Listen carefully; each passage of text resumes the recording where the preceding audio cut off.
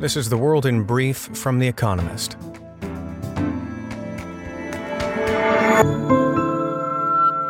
Our top stories. Kevin McCarthy lost the first 2 votes to become Speaker of America's House of Representatives after 19 hard-right Republicans withheld their support. It marks the first time in a century that the lower chamber of Congress failed to elect a leader in an initial poll. The rebels have coalesced behind Jim Jordan. Before the third ballot, Mr. McCarthy will offer concessions to win some of their support. He can afford to lose only 4 Republican votes. Some Russian lawmakers demanded punishment for the country's military commanders after at least 63 servicemen were killed by a Ukrainian attack in Makiyevka, a Russian-occupied town in the Donetsk region. Meanwhile, Volodymyr Zelensky, Ukraine's president, said that Russia was planning a prolonged attack to exhaust his country. Ukraine's Air Force reportedly shot down nearly 90 Iranian-made drones in 2 days. Sam Bankman-Fried pled not guilty to 8 criminal charges, including wire fraud and money laundering, in a federal court in New York. Prosecutors allege that Mr. Bankman-Fried, who presided over the collapse of FTX, a crypto exchange, illegally diverted customer funds to his trading firm. He is out of jail and confined to his parents' home in California under the terms of his $250 million bail agreement.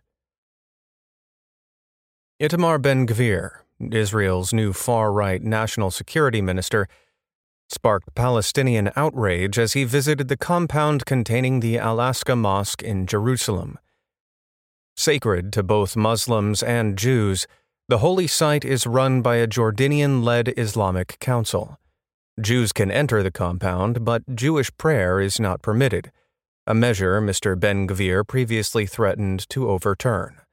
The Palestinian Foreign Ministry called his visit an unprecedented provocation.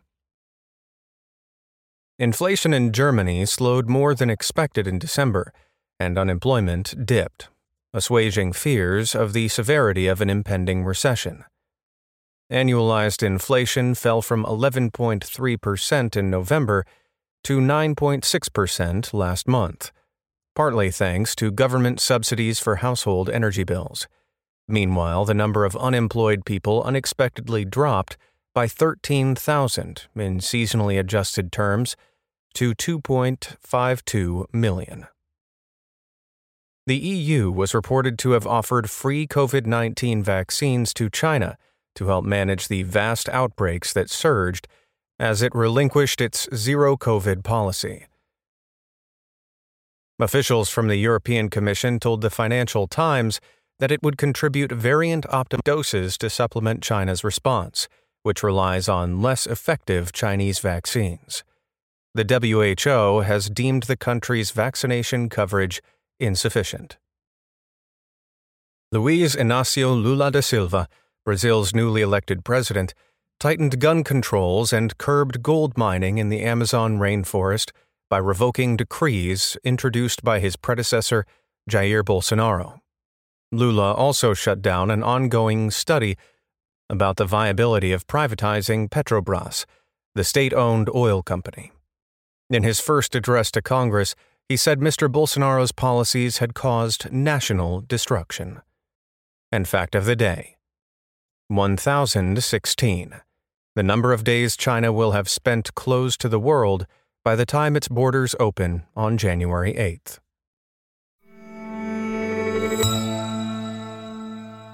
And now here's a deeper look at the day ahead.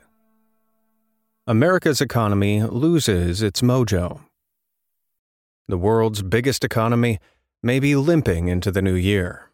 A survey of America's manufacturing sector, due out on Wednesday, is expected to reveal that in December it contracted for a second consecutive month. If so, it will add to evidence that the economy is on the cusp of a recession as the Federal Reserve's aggressive tightening of monetary policy makes its impact felt. A crucial question is how the Fed will respond to the slowdown. Minutes from the Fed's December meeting, when it last raised interest rates, will be released on Wednesday, too. Analysts will pore over the month-old details to glean hints about the central bank's thinking. The new data and minutes, though, will pale in importance compared to a jobs report on Friday. So long as America's labor market remains robust, the Fed is likely to persist with raising rates. It worries that wage pressures will keep inflation high even as the economy sputters. What Ukraine's bullseye says about the war. Ukraine rang in the new year as Russian cruise missiles rained down on Kyiv. Hours later, the country had its revenge. Using American-supplied HIMARS rocket launchers, it destroyed a temporary barracks in a school in Makivka, in eastern Donetsk province. Russia's defense ministry said that 63 soldiers had been killed. Ukraine and some Russian commentators say the true figure is around 400. The strike sparked fury in Russia with its military leadership. "Our generals are untrainable," thundered Igor Girkin, who led Russia's first invasion of Donbass in 2014. The attack shows how Russian forces still make elementary mistakes. Ukraine is thought to have picked up the mobile phone signals of the Russian troops in the school.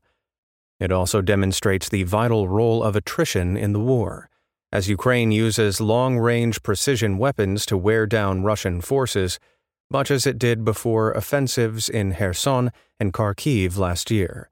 Thinner Russian lines could pave the way for another Ukrainian advance. The rising price of a baguette. Thanks to generous government subsidies and a low dependency on Russian gas, France has been relatively well protected from Europe's soaring inflation. In the year to November 2022, the French inflation rate, at 7.1%, was the second lowest in the Eurozone, after Spain's. But even France is bracing for a rise in prices when figures are published on Wednesday. The Bank of France expects the country's inflation rate to peak in the first half of 2023. This comes at a tricky time for President Emmanuel Macron's government. It has just ended petrol subsidies at the pump and raised the cap on increases to electricity and gas bills to 15%.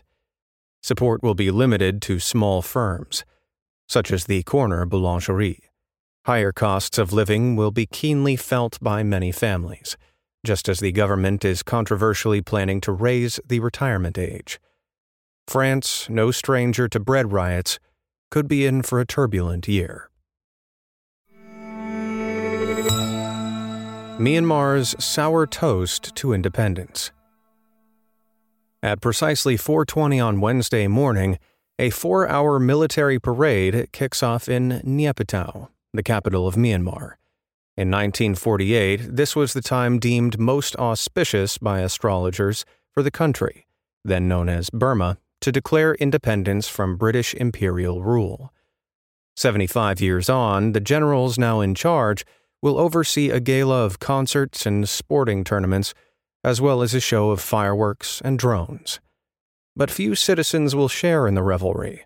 Many feel shackled anew since the army seized power in a coup nearly 2 years ago, destroying the country's brief experiment in democratization. Suppression of dissent has spiraled into an all-out civil war.